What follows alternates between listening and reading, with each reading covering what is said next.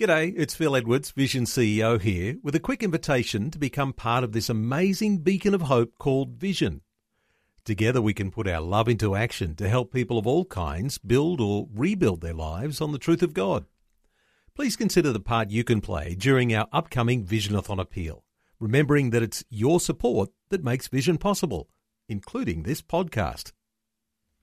This podcast is made available by Vision Christian Media, thanks to the generosity of our supporters. Your donation today means great podcasts like this remain available to help people look to God daily. Please make your donation to Visionathon today at vision.org.au. Thanks for joining listeners worldwide for Leading the Way with pastor and international Bible teacher, Dr. Michael Youssef. Living as a Christian is more than being a part of a local church or adhering to a specific belief system. It's a relationship with God. It's your identity based in the truth. Look at that today on Leading the Way. With his message from 2 Timothy, encouraging you to stand for the truth, here's Dr. Michael Youssef. Here in 2 Timothy chapter 2, Paul gives Timothy three imageries to help him understand how to stand for the truth and how to invest that truth into others. Three imageries. One is that of a soldier. The other is an athlete, and then a farmer. Now, I want you to start thinking with me, particularly in verse 1. Verse 1, he said, "Therefore, my son, be strong." You remember, he's a son in the faith. He's not a physical son. Be strong in the faith. How? By gritting your teeth? No. Trying to pull yourself by your bootstraps? No. By self-affirmation? I can do this, I can do it, I can do. Yes, we can. No. But by becoming strong in the grace that is in Jesus Christ. The verb be strong here is in the imperative mood, which is making it a loving command from a father to a son, lovingly asking the son to do something that he knows it's wonderful for him. Paul begins the chapter by lovingly and gently commanding the son in the faith, the next generation leaders of the church, to draw his strength not from himself, not from his qualifications, not even from his gifts, but to draw all of his strength from the grace of God. How will he experience that grace of God? And Paul immediately goes on to explain that you can only experience that power of the grace of God in you when you invest this treasure, when you invest these truths in the lives of others. That's the only way you can truly experience the power of the grace of God, when you pour it into somebody else. Not only that Timothy to be strong in the grace of God, but he also needs to teach others to be strong in the grace of God. Verse 2. What you have heard from me before many witnesses, entrust this message to faithful men who will also teach others. And he's saying to him, the secret for victory over fear and timidity and anxiety and sorrow is to invest himself in others. Listen to me. Discipling and mentoring somebody else is the greatest blessing that you can receive. Can I get an amen? Amen. By the same token, sitting on your gifts, all gifts, sitting on your blessed assurance will cause you all sorts of inner anguish. I am absolutely convinced that our faith is like electricity. It does not enter you and me fully. You notice why I said fully? Unless it can pass through us. Amen. Don't electrocute yourself by sitting in hot water. If you are unwilling to pass God's truth to the next generation, you are the one who misses out on the greatest blessing. Why soldier? That's the first one. Why soldier? Most of you know my deep deep appreciation for those who wore the uniform. I deeply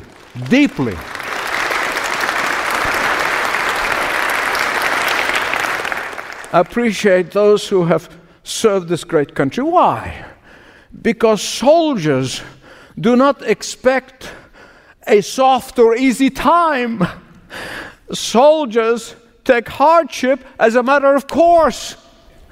Because soldiers take risks. Because soldiers fight to win. In the battle, there's only two people. There are the victors and there are the victims. If you want to win and have victory, you must learn the rules of warfare.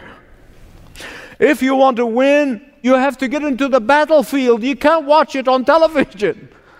And the reason the secular forces are succeeding in diminishing our biblical worldview from our society today is because, as true Christian believers surrendered the battlefield in the schools and in the universities, the unbelievers took over.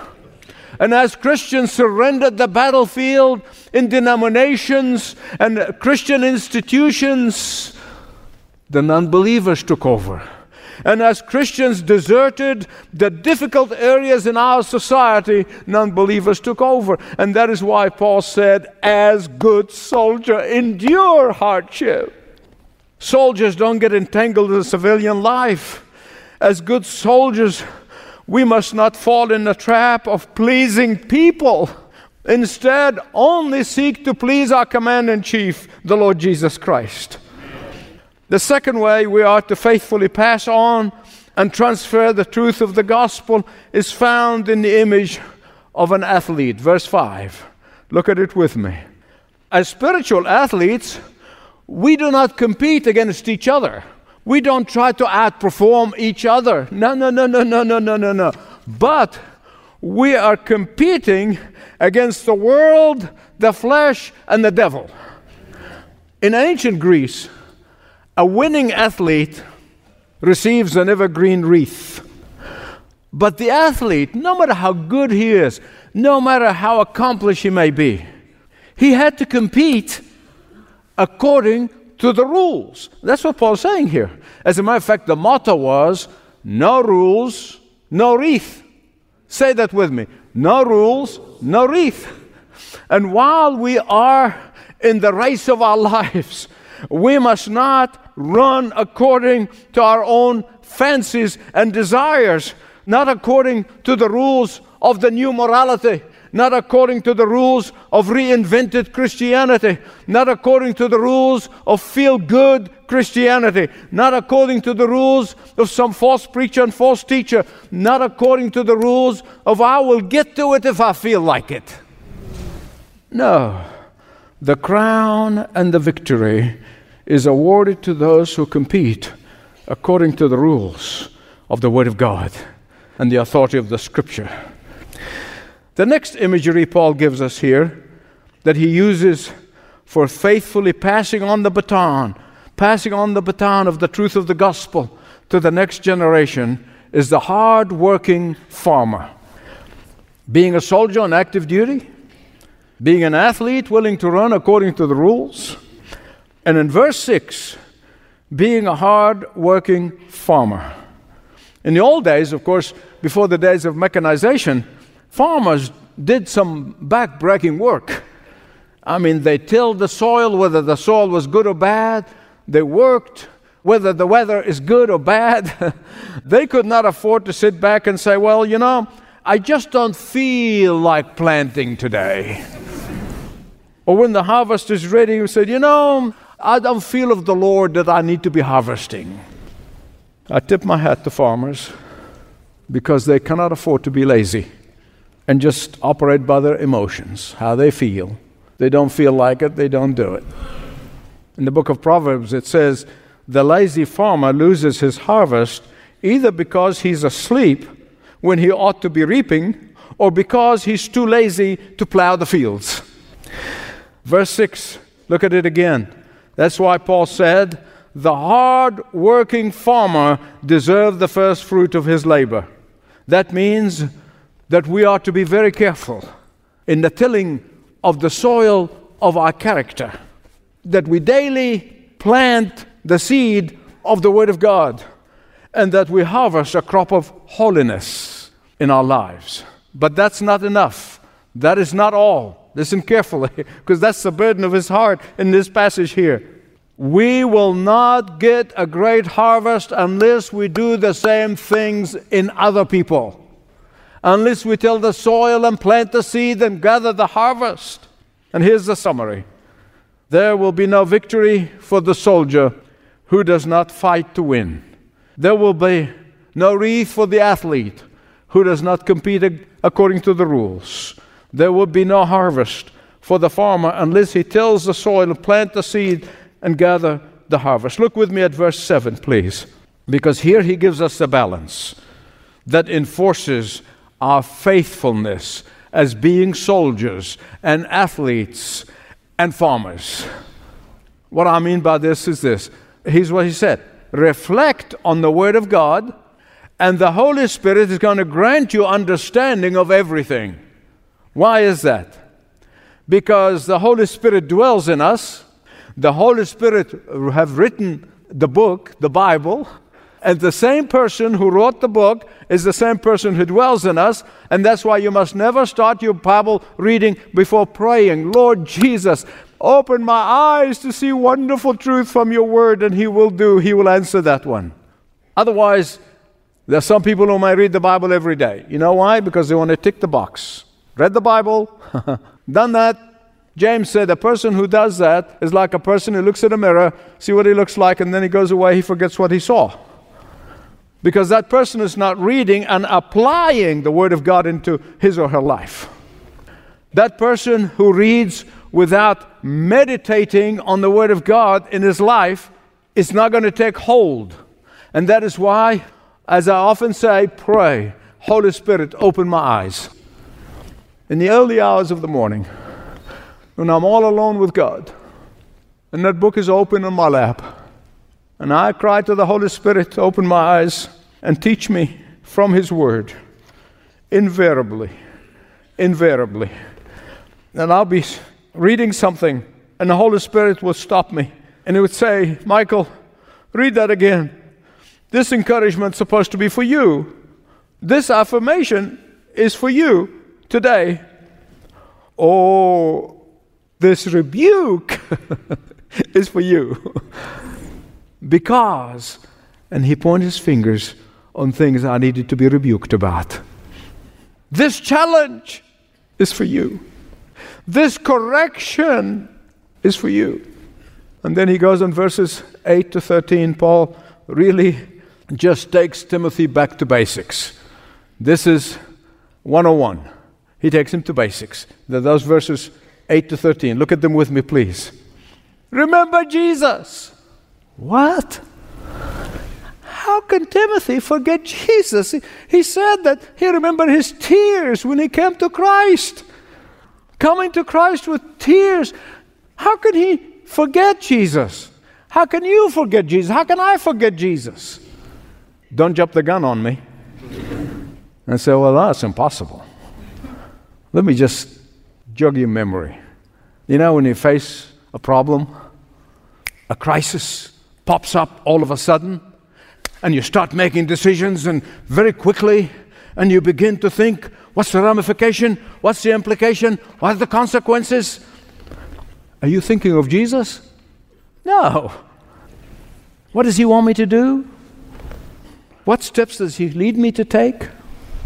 What decisions does He want me to make to glorify Him, first and foremost? Or let's get closer to home, okay? When you have a humdinger argument with your spouse, and the first thing you think about, or the first thing that happens is that all your self-defense mechanisms start rising up to the surface. You're not thinking of Jesus, are you? Come on now. The last thing you're thinking of is Jesus. Somebody said if there's an epitaph written over Israel of the Old Testament, it would go something like this. How soon they forgot the Lord. Read the Bible. And Paul is telling Timothy, remember Jesus. Not only because He is the heart of the good news, not only He is the heart of the good deposit, not only because He is the essence of the gospel, but He's also a role model that you can only follow by the power of the Holy Spirit. Amen. Without the power of the Holy Spirit working in us, without His strength, without His grace, we'll stumble in the first step we take. Remember Jesus. He is risen from the dead. That's His divinity. He is the Son of David. That's His humanity. Remember Jesus who died on the cross, but He did not stay on that cross. Remember Jesus who was buried in the tomb, but He did not stay in the tomb. Remember Jesus whose Good Friday followed by Easter Sunday. Remember Jesus whose Gethsemane was followed by the resurrection. Remember Jesus Timothy. Remember Jesus Robert. Remember Jesus Sue. Remember Jesus Fred. Remember Jesus Joe. Remember Jesus Susan. Remember Jesus as you are soldiering for Him. Remember Jesus as you compete as an athlete for Him. Remember Jesus as you labor as a farmer for Him. Remember Jesus as you strive to fight temptation by His power and His strength and His victory. Remember His pain and suffering all alone. Remember Jesus who suffered alone is also saying to you that your suffering is only for a season, that your pain will not last forever. The time of coming, Timothy, when all of the strain and the struggle will be over. The time is coming when the tears will be no more. The time is coming when the heavy weight of sin will be no more. Then the apostle concludes this particular section with a hymn. Most historians believe that this was a hymn that was sung in the early church. If we die with Him, we shall live with Him. If we die to self, if we die to self-gratification, if we die to self-centeredness, we will rise with Him in glory. If we endure, we shall reign with Him forever. If we persevere and stand up, our biblical grounds. If we do not give up the battle, we will be honored by God Himself. But if we deny Him, He will deny us. Do you find that hard to take? It's the truth. If we deny Him, if we are unfaithful, He remains faithful to Himself. Did you get that? There's a whole movement among certain evangelicals who preach something called hyper grace. You say, Michael, what is hyper grace? Well, let me tell you, because I'm glad you asked. That you can send to your heart's content and don't worry about it. God's grace will cover it. You don't need to confess. You don't need to repent. You don't need to do anything. You don't need to acknowledge your sin. Grace will cover it. And they use this verse as a cover. And so Paul said, if we are unfaithful, Christ remains faithful. He cannot deny Himself. They say, here's the license we've been looking for. They're looking for it. He covers all the shortfalls. Don't worry about it. Well, He does. But when there is an acknowledgement, when there is confession, when there is repentance, when there is such hatred of sin in us, beloved, this could not be further from the truth. Here's what Paul is saying, really. Listen carefully. If we are unfaithful to Him, He will be faithful to Himself. He will always be faithful to His promises. What are these promises? If we deny Him, He will deny us. That's the promise. And He's faithful to His promise. Here's a much better translation. If we disbelieve Him, He remains faithful. He cannot deny who He is. He cannot deny who He is. He cannot be untrue to Himself. That's the one thing God cannot do, is deny Himself or be contrary to Himself. He remains forever Himself. Some of these false teachers and preachers misinterpret this verse and say, well, in the end, God is going to feel sorry for people and He's going to let them all come into His heaven. Really? That would be contrary to Himself. That would be God contradicting himself. In fact, God's faithfulness to himself is demonstrated in his justice as much as it is demonstrated in his love. His love says, come to me. Come to me in repentance and faith, and I'll forgive you. His justice says, you reject me, you reject my truth, I will deny you before my Father in heaven and his holy angels. His love and justice are two sides of the same coin. His love and his justice are the evidence of his faithfulness. And that is why every believer under the sound of my voice must ask themselves the question, am I passing on this truth to other faithful men and women, boys and girls? Am I passing that truth? Am I soldiering? Am I running the race according to the rules? Am I tilling the soil, planting the seed, gathering the harvest? But for those who are also under the sound of my voice, whom I never taken the first step of coming to Jesus in brokenness and humility, say, Jesus, I can't save myself. I'm a sinner. Forgive me. And if you haven't done that, there is no greater time to do that than today, this very moment. Whatever conviction the Holy Spirit who wrote the book brought to you, please don't shrug it. Respond. And I am absolutely certain there are as many people here, the different convictions. God speaks to us differently. We come from different places and different situations. And the Holy Spirit is convicting us differently. But whatever it may be, please let me plead with you. Don't put it off. Respond as we go to the Lord in prayer. Father God, we thank you for your love. We thank you for your patience. We thank you for your perseverance.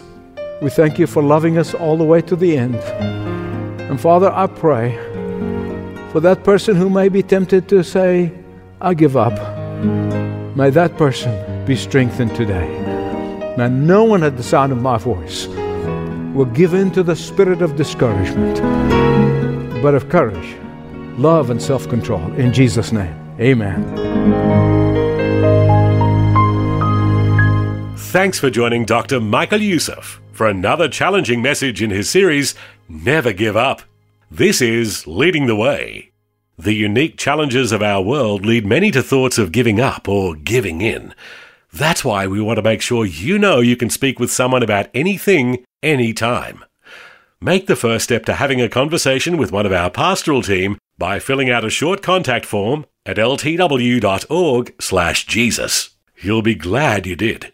Dr. Youssef spoke straight today, hitting the necessity to be anchored in the truth and to anchor upcoming generations to that same truth. And this straightforward teaching is not only available in Dr. Youssef's audio teachings, it's also what he proclaims through all media channels of Leading the Way, television, international satellite, as well as books and digital assets. In fact, if you'd like to be challenged by Dr. Youssef daily, we'd urge you to sign up for My Devotional. Each day you'll receive an email reflection from Dr. Youssef on a Bible passage, giving you biblical application for living wherever life has you right now. Pause and enjoy his encouraging content. When you get a mid-morning or afternoon break, Dr. Youssef's words are sure to refocus you on God's vision for life. To begin receiving My Devotional, sign up at ltw.org. If you prefer something tangible in your hand, then sign up for My Journal. It's a monthly magazine that'll challenge you spiritually and encourage you by revealing how the gospel is changing lives worldwide. The website again, ltw.org. Or you can always ask a ministry representative for details when you call 1300 133 589. 1300 133 589. And Dr. Youssef loves hearing from you through the post as well, so write to us at Leading the Way, P.O. Box 1900, Penrith, New South Wales 2751. Leading the Way, P.O. Box 1900, Penrith, New South Wales 2751. Well, that music means I must say goodbye, but plan to listen again next time for more Leading the Way.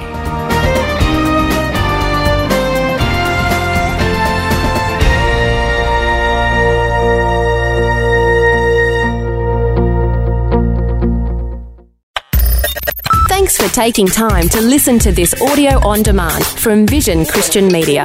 To find out more about us, go to vision.org.au.